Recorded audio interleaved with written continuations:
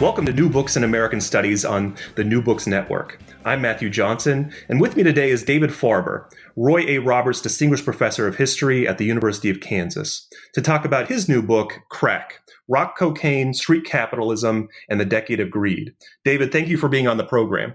My pleasure. So you've written a lot of books, right? You've written over a dozen books, or edited or written over a dozen books on topics from 60s era social movements to early 20th century capitalism to modern conservatism. What brought you to write a book about crack?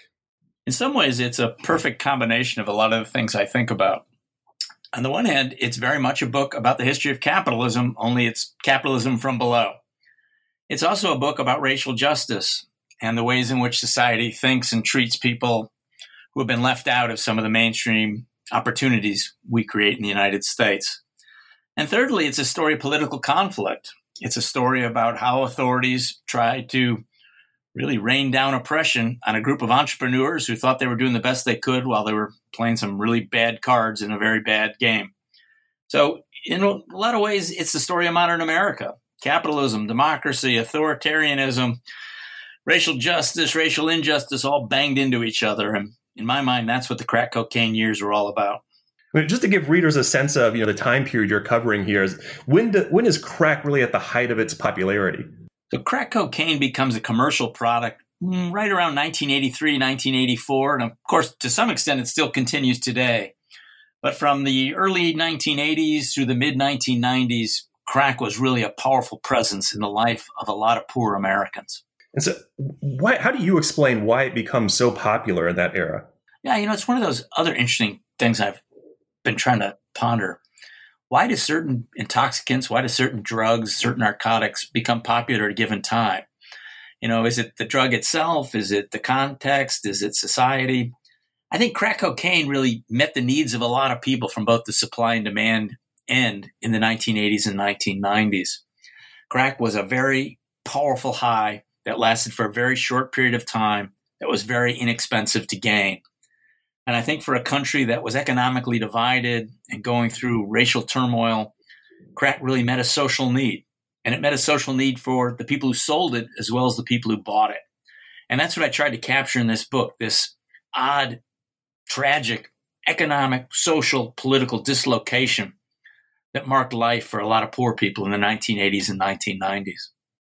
I think one of the things that the readers are really going to appreciate about this book is that you write about kind of crack operations as almost like a historian might write about any sort of business. And so you've written about some capitalists like Alfred Sloan and John Roscoe. I mean, are the people you write about in this book all that different from people like Sloan and Roscoe?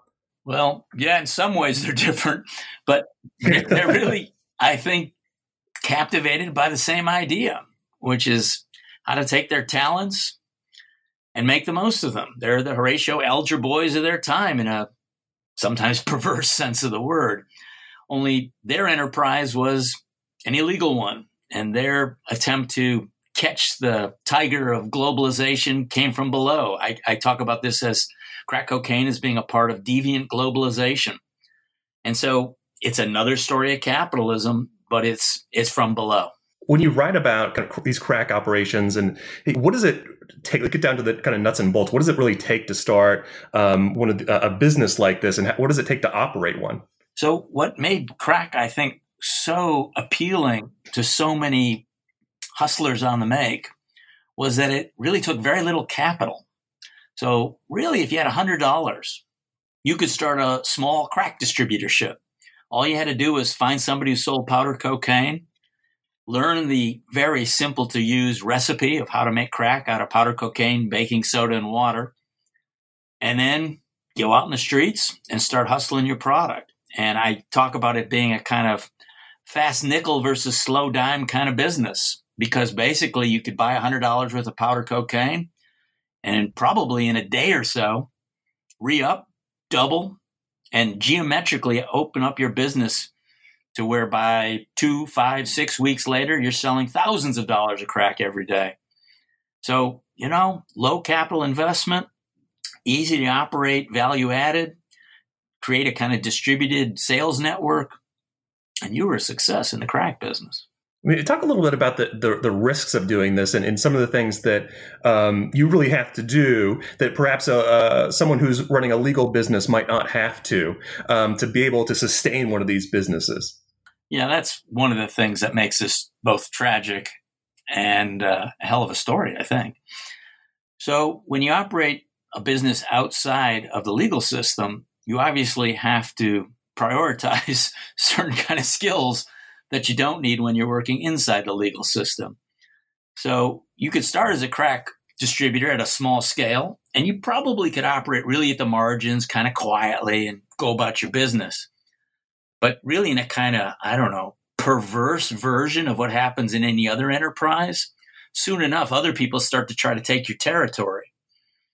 If you're a legal businessman, you can fight them with legal talent, with patents, hopefully get some political support, regulatory relief. But if you're selling an illegal product like crack, none of that works.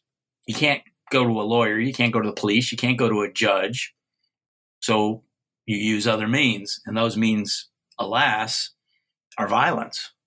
So every contract, every sales, every distributor dispute eventually, quickly, became settled by violence. So the illegal narcotics business, and this is true of heroin as well as methamphetamines and cocaine and crack, becomes a very violent business quickly. And the nature of the crack business, because it took so little capital to get involved, meaning there was so much competition for market space, meant that violence escalated really fast. And it became a really murderous business. And I think that's partially why crack became such a danger to both people in it, to the communities in which it was sold, and to the United States more generally. And I think, as you've said already, that this really is essentially a story about capitalism in the 1980s and 1990s, and beyond just kind of the nuts and bolts of business. You talk about this kind of the cultural products here and kind of this culture of greed. And you mentioned, of course, people like Donald Trump are part of that story. How does crack play into that cultural story that you tell? Yeah, I mean, what's weird when you start to treat crack not as a kind of mystified object, but as just one more business in a predatory capitalist era, you start to see how much these guys, these crack dealers, some of these guys who made it big, who became kingpins, they see themselves as kind of Donald Trumps. They see themselves as Ivan Boskis and Michael Millikins. This is a time when the rules seem to be off, when people were leveraging buyouts, when they were using secret information to make huge stock deals, when all sorts of old businesses were being disruptive and often closed and destroyed, when people were selling off assets at any price to maximize profitability. These guys were part of the same culture, and they saw themselves as part of the same culture. Only they were just on the other side of these kind of buccaneer rules of the 1980s and 1990s. So I'm not making a brief that crack kingpins are good people, but were they much worse than some of these other buccaneer capitalists? Well, yeah, because they resorted to violence straight up. They didn't just cheat people or throw thousands of people out of work. I mean, their business was operated at the end of a gun. So it became a harder world, but it's part of that same world, I argue, in which we were reinventing capitalism in the 1980s and 1990s. That's a good transition into the next question, which is, just the difficulty as a historian to approach this topic. Because the difficulty is that you're writing a history, as you tell in the book, of a system that's clearly racist, right? One that's putting black and brown folks in prison at alarming rates, and yet at the very same time, in the period that you write about, that you see a lot of black and brown folks calling for more punitive policies. And so, as a historian, how do you tackle those stories together? I think one of the strangest things in writing this book, and I've had some experience of this, is there's not particularly any good guys in my book. It's not like the crack guys are standing up for racial justice and they're going head to head with evil-spirited white supremacists who want to just destroy black lives. It's more complicated than that. You've got an era in which the rules seem to have broken down, in which good jobs are harder and harder to find for people with few saleable skills. And you got people out in the hustle trying to make sense of this world. And the way some people made sense of this hard world was to do really destructive things. And selling crack to poor people in black and brown communities or to white people, majority of crack users were white, is not a good thing. And if you lived in a community in which crack was rampant, you wanted it to stop. You didn't want your sister, your brother, your son, your niece, your nephew to fall prey to this very risky drug. And you didn't want to watch your car battery get stolen or your purse taken or your windows broken. I mean, it was a hard world. So not surprisingly, you get a lot of black people in particular who want these crackheads, to use the pejorative term, to go away. And the easiest way to get them to go away was to put them in prison. So you had Jesse Jackson, you had Congressman Charlie Rangel from Harlem, you had a lot of pastors and preachers of all kinds in the black community saying, this is a catastrophe. We need to lock these bad guys up.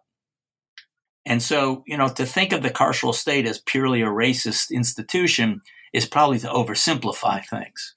On the other hand, I do think what happened by the early 90s is a lot of poor folks, a lot of people in communities of color started to worry that the cure, in particular for crack cocaine, was worse than other solutions might have been. And so you started to get a real rupture point, I think, in a lot of poor communities about what to do about this catastrophe.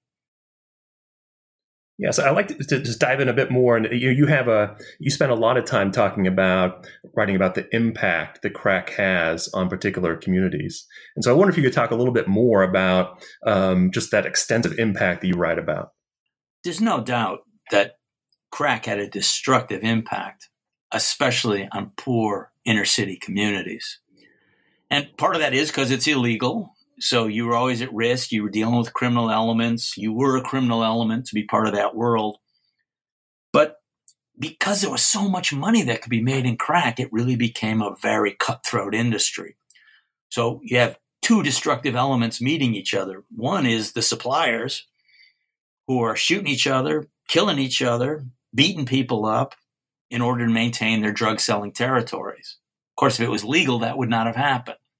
On the other hand, people who become habituated or addicted to crack cocaine, they're desperate folks all the time. They need to keep coming up with 15, 20, 50 bucks a day just to keep their high going because crack only lasts a few minutes. So you constantly are on the hustle for more money so you can get high again.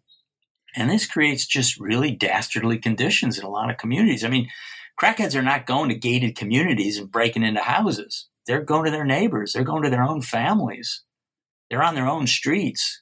They're tearing up poor communities. So, yeah, this was a very ugly, angry, devastating drug for a lot of people. And then on the other side, you're writing about this kind of new carceral state and these punitive policies that are coming into place. I mean, can you give readers just kind of some examples of those policies that really also had a disastrous effect? So there's a couple of things I try to get across that I think are worth thinking about. We've paid a lot of attention, properly so, to the incredible racially unjust ways in which the federal government tackled crack cocaine, famously creating a 100-to-1 ratio in terms of the quantities needed to go away for a long prison bid between crack and powder cocaine. I mean, they're both cocaine. The result of that was if you got federally indicted for crack cocaine, you went away to jail for a long time after 1986. 5 years, 10 years, 20 years, life.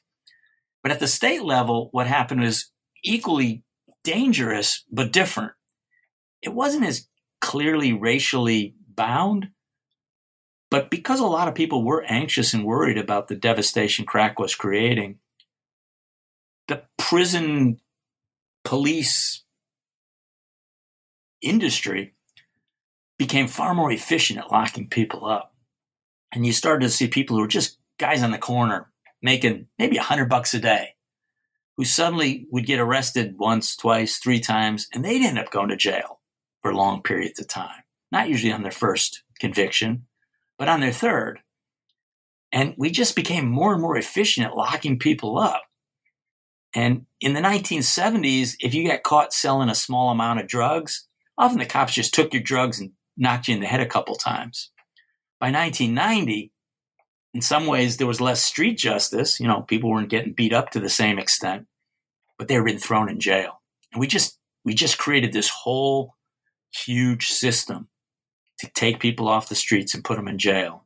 And, you know, in retrospect, that caused more damage than it fixed. You have some great coverage of what happens in Chicago, right? I mean, what is that actually? What happens in Chicago as they start to really ramp up the punitive policies and practices there? Yeah, it's a perfect example. That's why I focused on it, of this increasing efficiency of our criminal justice system, or criminal injustice system in some cases. So in Chicago, there was an uptick in felonies between the 1970s and by the early 1990s. And there was a lot of violent crime going on. There was a lot of drug selling going on.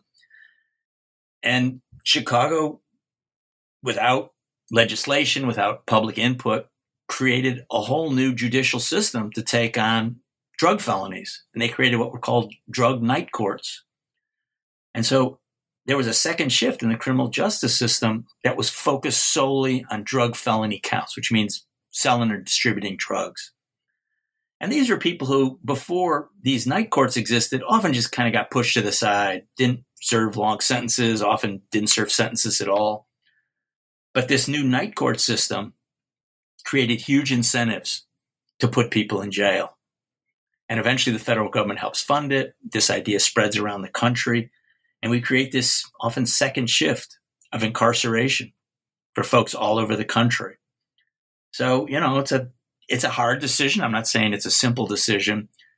Do you take people who are small-time drug dealers and throw them away into jail? You know, I think in retrospect, again, as I said before, this was a disastrous set of policies. I just like to end by, we have historians, we have scholars who listen to this show, this podcast. Also, lots of people who are not in academia and who aren't historians. But I want you to talk a little bit about the difficulty of writing about a topic like this, because as historians, we're, so focused on sources that are often in archives. A lot of the stuff that you need to write this book are not kind of sitting in archives for you somewhere. But how did you go about writing this? Yeah, that was kind of the riddle. I knew for a long time I've wanted to write about the illegal drug world. I think it's such a big part of life in the United States, a big part of life anywhere in the world. I mean, so many people get intoxicated, they get high. It's part of our social fabric and how we deal with that human desire to get stoned or put under the influence. It strikes me as that's a part of our history we don't know how to tell very well. So I knew I wanted to write about it. But as you say, how do you write about people who live in an illegal economy? They're at risk if they talk to you. They're not people who are keeping a lot of documents. So the way in is, on the one hand, easy, and the other hand, really hard. So the easy way is people who get caught usually go through the judicial system. There's court cases. You can read testimony. You can read court transcripts. You can figure out how the cops caught them. You can get a profile of their business through the court indictments. So that was kind of the easy part. The other easy part is the political side. You can look at congressional documents, you watch presidents give speeches. That part was okay. But the hard part was really explaining who were the drug users, who were the small-time crack sellers, what were their motivations, how did they think about what they did for a living. And I tried to get interviews, and I did a few, and they were really rich and powerful. I actually lived across the street from a crack distribution ring for a while, and I talked to the guy who ran that ring, and he had all sorts of things to tell me. But obviously, most people who get involved in selling illegal drugs don't want to talk to an academic and have him write it down and risk them going to jail. So it was hard, but ethnographers help, interviews help. One of the funniest sources is YouTube videos. You won't believe what people are willing to put onto a YouTube video. So, I had some stories out of New York in particular of guys who talked about their business. Search YouTube, crack cocaine. You'll be shocked at what you come up with. So traditional sources, untraditional sources, underground sources, interviews. to some extent, it's piecing the scraps. But I think I got the story, and I think I got enough of the story to tell it in a way that the people who lived it would recognize their lives. Well, David, thank you for being on the program today. Thank you. It was a pleasure. The book is Crack, Rock Cocaine, Street Capitalism, and the Decade of Greed. The author is David Farber. Thank you for listening to New Books in American Studies on the New Books Network.